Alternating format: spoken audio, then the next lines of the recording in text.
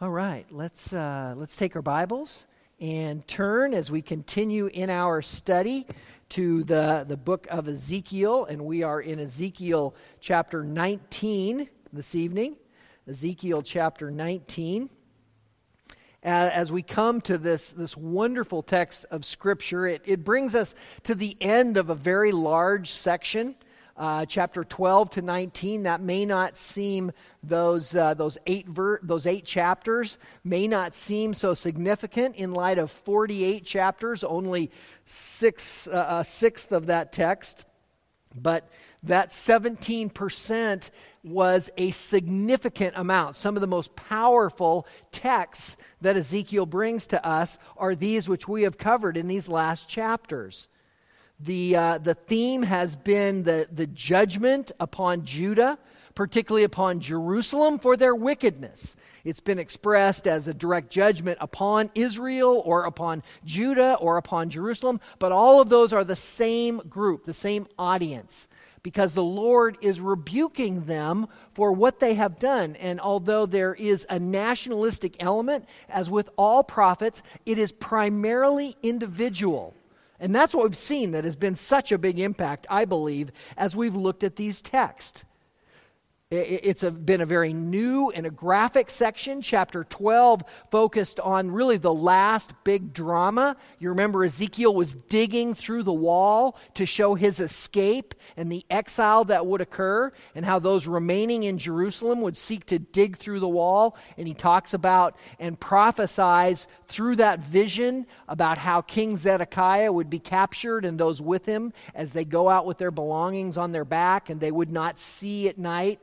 And we've spoken about how that prophecy is fulfilled in Zedekiah being struck blind immediately after his three sons are killed in his sight as the last thing that he sees, and he's taken into captivity. Just really radical expressions of the horror that's gone on in the nation of Israel. And then it moved from that drama into the direct prophecy of what was going to happen. God doesn't want them to misunderstand one of these dramas and think, well, maybe in digging through that wall, he's telling us that we need to have bigger houses and do a remodel. That's kind of probably the interpretation I'd get, right? And he says, no. Let's make sure you know. So he tells them in direct prophecy. Chapters 13 to 15 was more of this direct prophecy, only remember it was in those figurative terms. It talked about the different professions. It talked about the idea of the builder who did not repair the breach in the wall, or who had the bad whitewash, or the seamstress who was preparing the wrong garments. And there's all those numbers of different professions that are represented. Chapter 16 was that extended allegory, the longest one in the book of Ezekiel, and the most dramatic language in the whole book. And it spoke, we remember the allegory is simply a long parable. It is a figurative story that tells us spiritual truths, but unlike a parable, which conveys one primary truth, this has a number of them. And it talked about Israel as the abandoned child that the Lord picked up out of its blood, raised up as a young woman, and put upon special garments, all of the silks and linens, and ornamented with the beautiful earrings and bracelets, and prepared her as a queen, and then the harlotry which she carried forward with all of those details. So there's a number of truths that are couched in this one allegorical story. Then in chapter 17, we saw a parable, a very small spiritual story that relates to a known truth, and then a direct prophecy, and then back to that parable. And that section of Ezekiel 17 was about the eagle. Remember snatching the little vine off the cedar tree, and so we had another type there. Chapter 18 was actually a proverb. The children who have their teeth set on edge because of the sour grapes of the fathers, which showed us that it is again an individual responsibility and not a nationalistic situation. And this had a very specific poetic structure, but yet it was very different in the fact that it communicated to us this unique way through this expression of a proverb. And now in chapter 19, we see the seventh different way that Ezekiel communicates. I mean, that's stunning. Usually in the prophetic text, we will see two different ways that a prophet communicates. He communicates via a direct revelation from God, or he will communicate via figurative language. Ezekiel has used 7 different types as he has discussed this. We began with direct prophecy, with prophecy of God, a visual image where he was in the presence of God. We've seen an ecstatic vision where he's been taken to Jerusalem, didn't actually see it, but was taken there in a vision. We've seen the direct prophecy of God where God speaks to him and tells him to say that to the nation. We've seen the drama that he's carried forward. We have seen this allegory, then we've seen the shorter parable, we've seen the figurative expressions of the different professions, and now we see a lament. A lament. This is the same thing, that is the same structure as Jeremiah's book of Lamentations.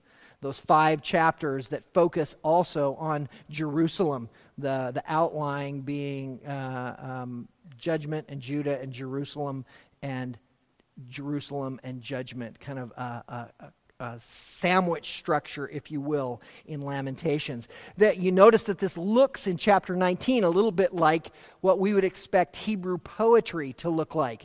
There's a very specific grammatical style that occurs in this lament. And it's like, when we think of a boxer, I used to box when I was a little kid. I was probably, 6, 7 years old in Montana. And I was in this AA boxing. I don't even remember what the name of it was. I was not a very good boxer. I think we practiced and had one boxing match and got a bloody nose with the first shot, and I was done. That was the end of my boxing career. I was crying. My mom was crying. The other kid was crying. So, yeah, that was it. But in boxing, don't ask me why we went there. That's not in the notes. But all for free. Be better tomorrow after a little pain medication. So if you want to come by and get the rest of the story. Just kidding. But in boxing, we talk about the 1-2 punch. There's that setup punch that kind of gets them, and then sometimes an uppercut that finishes them off. In lament grammar, there's a 3-2 punch, and we see that in our text. Look, for instance, and not that we want to get too far off on it, but I do want you to see this. Look, for instance, at verse 3. It's very, very clear there. When she brought up one of her cubs, that's the 3, then the following 2, he became a lion. Then the next 3-2, and he learned to tear his prey, he devoured men. So you see this 3-2 structure. Now, you don't necessarily identify in the English the 3 parts to 2 parts, so you have to take my word that it's there. But even in the lengths, we see that. We see that first longer piece, then a shorter piece, and a longer piece, and a shorter piece. And it repeats throughout essentially the entire text. And that identifies this to us as a lament, and it's a very specific type of literature that is nowhere else in Ezekiel. And really, the only other place it exists in this kind of prominence is the book of Lamentations. So good for us to recognize this. It'll get us some pictures as we move along. Because of all of this, I've titled our message for tonight, Is This a Picture of Power and Production? Is this a picture of power and production? That is the question we need to ask ourselves. So as we do, and we consider this figurative structure, look at the first verses with me in verse 1 of chapter 19. As for you, take up a lamentation for the princes of Israel and say, what was your mother? A lioness among lions? She lay down among young lions. She reared her cubs. When she brought up one of her cubs, he became a lion, and he learned to tear his prey. He devoured men. Then nations heard about him. He was captured in their pit, and they brought him with hooks to the land of Egypt. And when she saw as she waited, that her hope was lost, she took another of her cubs and made him a young lion. And he walked about among the lions. He became a young lion. He learned to tear his prey. He devoured men. He destroyed their fortified cities and laid waste their cities, and the land and its fulfillment were appalled because of the sound of his roaring. Then nations set against him on every side from their provinces, and they spread their nets over him. He was captured in their pit. They put him in a cage with hooks and brought him to the king of Babylon. They brought him in hunting nets so that his voice would be heard no more on the mountains of Israel. So we see immediately this idea of the picture of power, because the lion is the exemplification of that power. And because of that, our first point in these first 9 verses is this the powerful lion? Is this the powerful lion? It falls in line with our title, Is This a Picture of Power and Production? So with that, is this the powerful lion? Verse 1 introduces the literature and the audience to us. It tells us that it is a lament, and that lament is for the princes of Israel. The princes of Israel are effectively the last kings. You remember that the final king, Zedekiah, Ezekiel would not call a king, because he was not of the proper lineage, and so he was only called a prince. And the way that all of the kings acted, which is what this whole chapter is about, tells us why he didn't call any of them kings, because they didn't deserve it. And he was extremely emotional as he brought forward this lament about them and the result of their darkness and all that they had done. So it says that it is a lament for these princes of Israel. And then verse 2 reveals the figurative language where it says, your mother. Notice also that same phrase occurs at the beginning of verse 10. Your mother. It's not speaking about the literal mother. Now, there's been some who have said that for this first section that this may refer to the wife of Josiah, who was the mother, the physical mother of the first king that's talked about. That may or may not be the case. The fact that it's mentioned twice tells us that really this is more an expression that refers to Israel in general. Also, we see the questions revealed here in our title. What was your mother? And hence our questions, is this the powerful lion? The lioness that's is a figure of power. If you're not aware, and I'm sure you probably are, from a number of different documentaries, TV documentaries, as well as some fabulous, not so theologically correct movies like the Lion King. The lioness is the one who hunts for the rest of the lions, for the pride. She goes out and she's the one who does the killing. It's not the big lion with the big mane. He kind of hangs out and does the eating. It's the lioness who goes out and does, and really is the terror amongst the rest of the animals in her killing and her prowess in that. So we see that represented here, and that is the figure of power. It's interesting how often lions appear in the Old Testament. You know, when we think of, and I've mentioned before that there are 9 different words in the Eskimo languages for snow, and of course they have a lot of kinds of snow, so that makes sense. In Hebrew, there are 5 different words for lion. Lions are really powerful, and we see them used a lot of times. And if you think back to Judges and to Samson, right? The lion with the honey in the carcass. We think back to the time of Balaam and the other prophets who have seen lions and who lions have tore the individuals regarding them, Elisha and others. So lions are a very prominent theme in the Old Testament and very strong indications in the nation of Israel. So this could well be Josiah's wife. She was indeed a woman of influence. If you looked at some texts and you want to look up on your own, 2 Kings 24:12 speaks a little about her, as well as Jeremiah 13:18. That's 2 Kings 24:12 and Jeremiah 13:18. And I'll leave it to you good Bereans to see whether you think that she is referenced there as the lioness. But the first of her cubs in verse 3 is Jehoahaz. He was the first king after Josiah. He came into power and he reigned for a really long time, 3 months. That's all. And he was extremely wicked. And that's exactly what the text says in verse 3. She brought the one cub, he became a lion, and he learned to tear his prey and to devour men.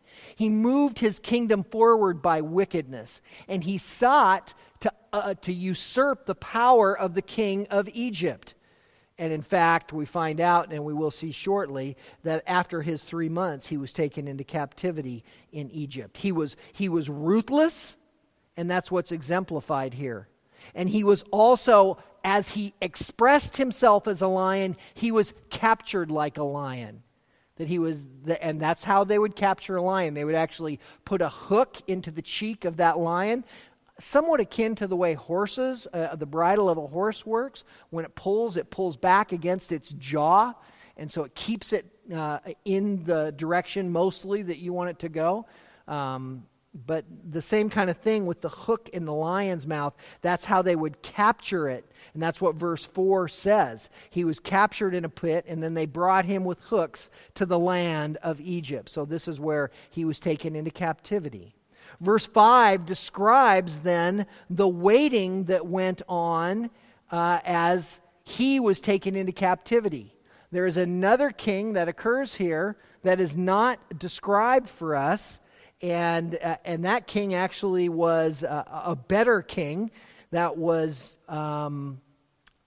Jehoiakim. He was a king for 3 years, and he's not illuminated here as one of the cubs, because he was out of the lineage. Remember, he was an uncle, so he was not part of the physical lineage. And so that's what some commentators believe, that it may be Josiah's wife, because there is this weight that could be exemplified of her. And she thought that her hope was lost, so she took another of her cubs and made him a young lion as well. This is Jehoiachin, who was her grandson, the son of Jehoahaz, the first one who reigned 3 months, taken captive to Egypt. Now comes Jehoiachin, another long reign, 3 months, exact same amount of time. And we'll see that then he is taken captivity to Babylon, as the text continues to allude to us. Notice in verse 6, he's also wicked, just as Jehoahaz was.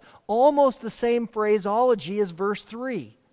Became a young lion, learned to tear his prey, and devoured men. He is another one who, by his wickedness and by the way that he treated men, moves his kingdom forward in, again, an unrighteous and wicked manner. But notice in verse 7, he is even more so. He destroyed their fortified towers and laid waste their cities, and the land and its fullness were appalled because of the sound of his roaring. He basically was destroying his own land for his power and was carrying forth in an amazing and horrifically bad way. Verse 8 also shows the same kind of issues carrying forward, and it is like verse 4, it shows the nations were raised up against him. The nations set against him on every side from their provinces. They spread their net over him, and he was captured in their pit. The rising of the nations here is a really important part for us, because it doesn't happen because they were righteous. Egypt didn't rise up against Jehoahaz because of the horrors that he was committing against his people. Babylon didn't rise up against Jehoiachin because he was such a wicked man. No, it was because God was directing these powers to rise up and to punish Israel for their wickedness. These were not righteous nations. It's interesting, and there's a little piece here that I will again leave you with as maybe something just to dive into and follow through a little bit. But there is a connection here in verses 7 and 8 that show us this first phrase in verse 7, he destroyed their fortified towers. If you start looking into the original languages, and you see it in several of your New American Standards, in the margin, it says that it's literally translated as he knew their widows. He knew their widows. That gives us a deeper indication of the depravity of Jehoiakim and all that he was doing, and laid waste their cities. If you dive through some of those texts, you will see that there is a wonderful connection there that shows more of the depth behind what was going on in that world. And there are some other texts that will give you a deeper indication of all of those connections of that wickedness and all that happened if you kind of follow some of those cross-references. So just if you want to pursue that further, I'd encourage you to do so. It is a pretty interesting, although even more brutal study. But all of this is evidence of God's judgment. And how does that judgment finally come? In verse 9, they put him in a cage with hooks and brought him to the king of Babylon. They brought him in hunting nets so that his voice would be heard no more on the mountain of Israel. The cage and hooks describe the way that a king was often taken captive. They would take a very large nose ring and they would pierce his nose. Now, we see, young folks today, and some of them will have nose rings and so forth. That just looks like that's got to hurt really bad. If it's over here on a side like this or over on here on a side like this, that's not what they're doing here. They're going between the cartilage and the centerpiece of the nose, and they're putting a full circle through that so that they can actually chain him by his nose. And that is the expression of the power that they're exemplifying. There is, in one of the ancient texts, there is a discussion that talks about Ashurbanipal, who was one of the nasty, wicked kings of Assyria. And he writes about how he took the king of Assyria captive and put a hook in his nose and a jaw in his lip and put him in a kennel along with the dogs and jackals, and set him before the gates of his city so that he could be viewed before the gates of Nineveh. So they were serious about making a show of these kings that they would catch. So this is what's being expressed here. We know that Jehoiakim, from some of the other biblical and extra-biblical records, was captured. Again, 3 months in reign. He came to his role as king at 18 years old. He reigned for 3 months. He was taken to Babylon. He was kept in captivity for 37 years until he was 55 years old. He was eventually released. And at that time, of course, he had no chance of any return to the throne or any lineage to continue in his name. So this is the first question of our first point. Is this a powerful lion? Initially, when we see some of the ways that they're tearing prey and the things that they're doing, their wickedness, we would say, well, it kind of appears like it. But in the end, there is no expression of power. This is not a picture of power. This is a picture of depravity. And if there is a picture of power, it is not by the lion, but it is by God who is taking control and caging him. Well, our first point, is this a powerful lion, transitions to our second point in verse 10, and that is this the fruitful vine? Is this the fruitful vine? Israel is supposed to be powerful and fruitful, are they not? Is that not why God took them into the land of milk and honey? That you will cast out the Canaanite who lives there by God's power. So they were to be a powerful people because they were moved by God. They were to be a fruitful people It was a land of milk and honey. You don't have to go in and build houses. You don't have to go and plant orchards. You don't have to go buy those little satsuma trees and wait till they get big and yummy and you can bring them all to your church family. They're already there, right? You just move in and start chomping. Enjoy those houses. So they were supposed to be powerful and fruitful.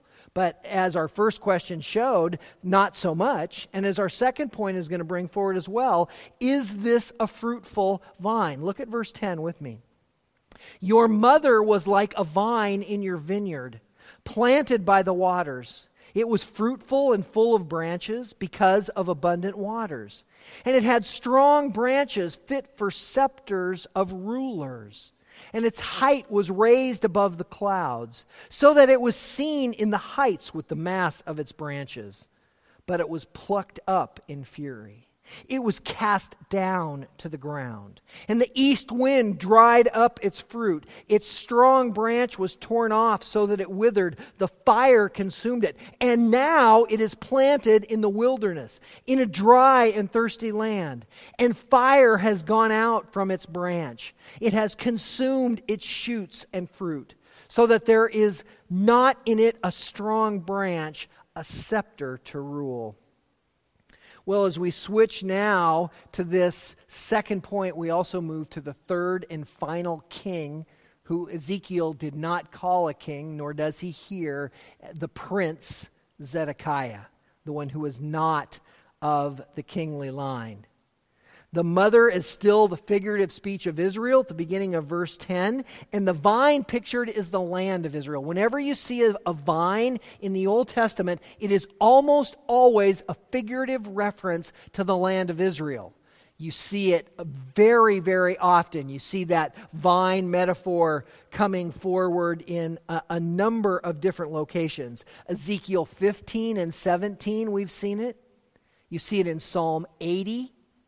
You see it in Isaiah chapter 5, an extremely powerful reference that the Lord goes back to often as he rebukes the Pharisees and the nation of Israel and calls them the unfruitful vine. So in both Testaments, we see this symbolic representation. The expected fruitfulness, again, takes us back to Psalm 1 there in verse 10, planted by waters. And we think of that beautiful picture that's conveyed for us in Psalm 1 of the man who is planted by waters and is nourished by those and grows in an amazing way as a result of where he is placed.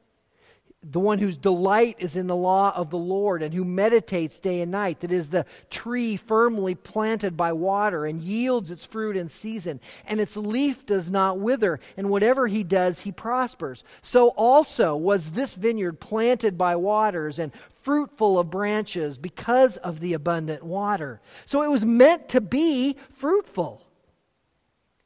But this connection of fruitfulness takes us back to the idea of did they follow through? Did they really carry that forward?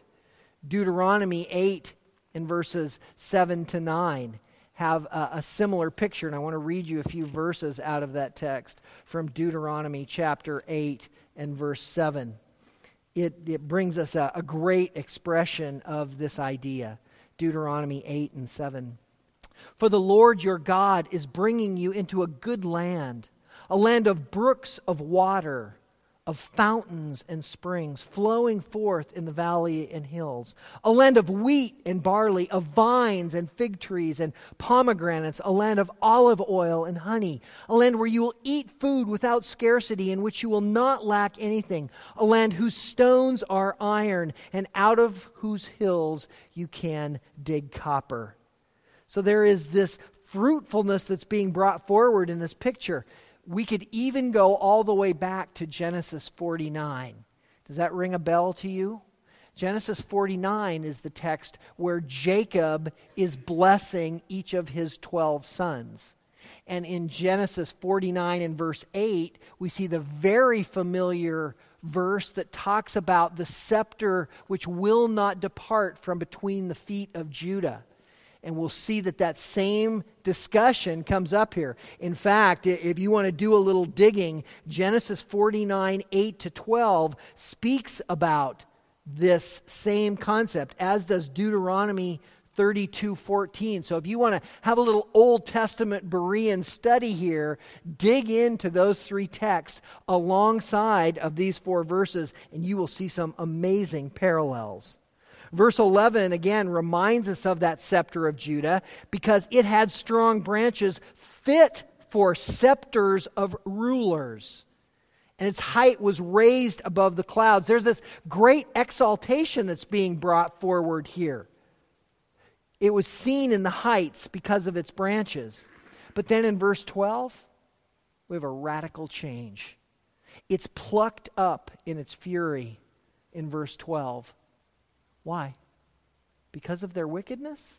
Yes, but primarily because they forgot God. What has been the message we've seen over and over in Ezekiel? It's idolatry. Idolatry connected with adultery. Idolatry in every different fashion, but the primary focus is the idolatry of forgetting God. Although Judah's decline, as we look at it historically, we may say it seems kind of slow. I mean, they were, as we look back and we can put on our glasses and step apart from the world in which they live, we can say, they were wicked kind of the whole time. I mean, they went into the land and they did okay under Joshua, but then we get to Judges and it's like a downhill race course. And the further they go, the more it seems like a cliff that they're just falling off because of their wickedness. And we think, well, wow, that was, what was that time? They came into the land, somewhere in the 1400 BC range. And this isn't clear till 600 BC. So there's 800 years of this depravity. Well, that seems like kind of a long time. God took a long time to judge them. This text, beloved, is telling us that it was not a long time. It was a sudden and decisive place where God made the decision that they would be done. He may have allowed them to continue, but there was a place where He plucked them up in fury, where they were cast to the ground, and the east wind dried up its fruit, and that strong branch is torn off, and so that the whole vine withered and the fire consumed it. It is a very blunt effect that happens. Although Judah's decline seems slow, it came in sudden strokes from God's wrath, as Charles Feinberg notes. And verse 12 is full of this suddenness. The east wind here is emblematic for us of Babylon, who was the one who took them captivity. And it is the transplanting in verse 13 in Babylon and their captivity in 586 that results and shows of the dryness and the inability that they have to grow. They were almost hopeless and helpless in this environment which they had been planted. And so also in verse 14, the fire had gone out from its branch, it had consumed its shoots and fruit, so that there is not in it a strong branch, a scepter to rule.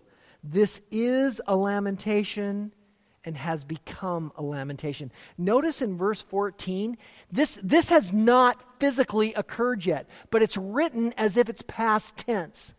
Ezekiel is so emotional about what he knows is coming, he writes, its fire has gone out. It has consumed its shoots, as if it's already over. Now, this will be happening in finality in about 5 years as Jerusalem finally falls. But he sees it as over. The responsibility here rests with Zedekiah, now reigning as king. Again, never referred to as king, but prince.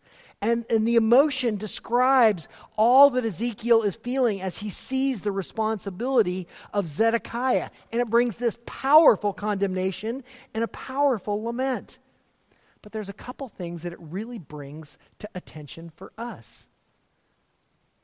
That we cannot expect that if there are those who are unfaithful in our lives, that God is going to always be long-suffering with them.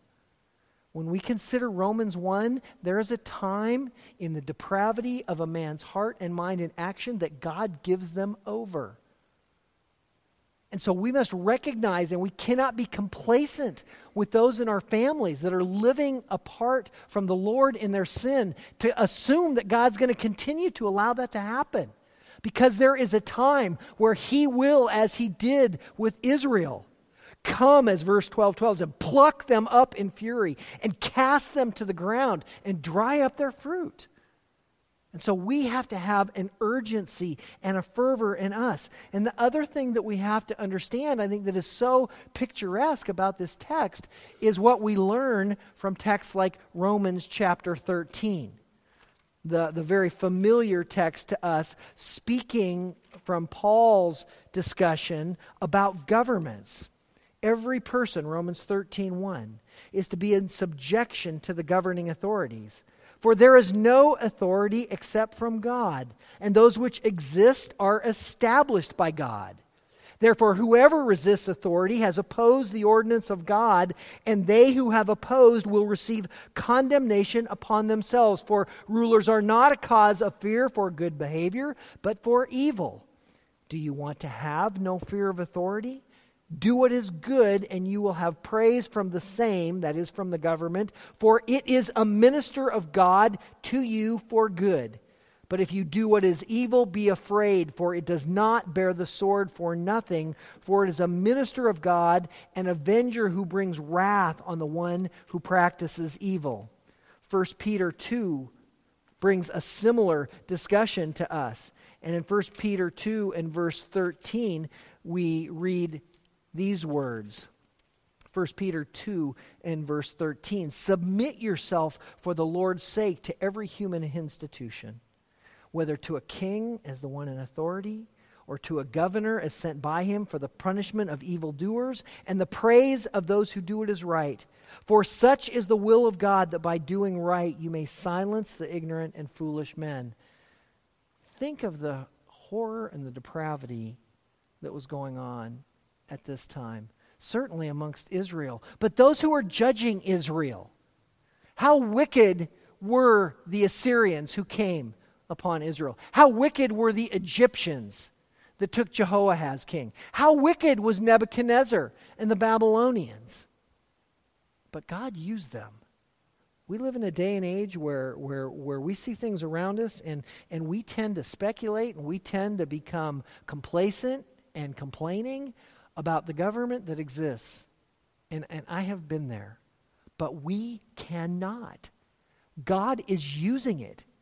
There are no authorities except from God. Amen? Sometimes we might think, what in the world? But it is not for us to think what in the world. All we're called to do, as Titus tells us, is to pray for them. And to pray for their salvation. And to recognize whether they appear good or evil, God is using them. And so whatever comes in our world, we need to recognize and hold to these kind of texts to say, it isn't that bad, and even if it gets that bad, God is still in charge. And we need to encourage one another with these words, as also Paul told the Thessalonians in 1 Thessalonians 4, to recognize that God is carrying out His plan. He is amongst us. He is doing a great work in our lives, in this church, and in this world. But we are His instruments. We are those who must recognize that His wrath is coming, and it will come individually on people before it comes universally upon this planet. And until that time, we are His hands and feet to carry forth the blessed message of salvation. So let's be encouraged to recognize the blessings of doing so and His perfect plan amidst the judgment that will go on, for it is not anything that we will have to endure.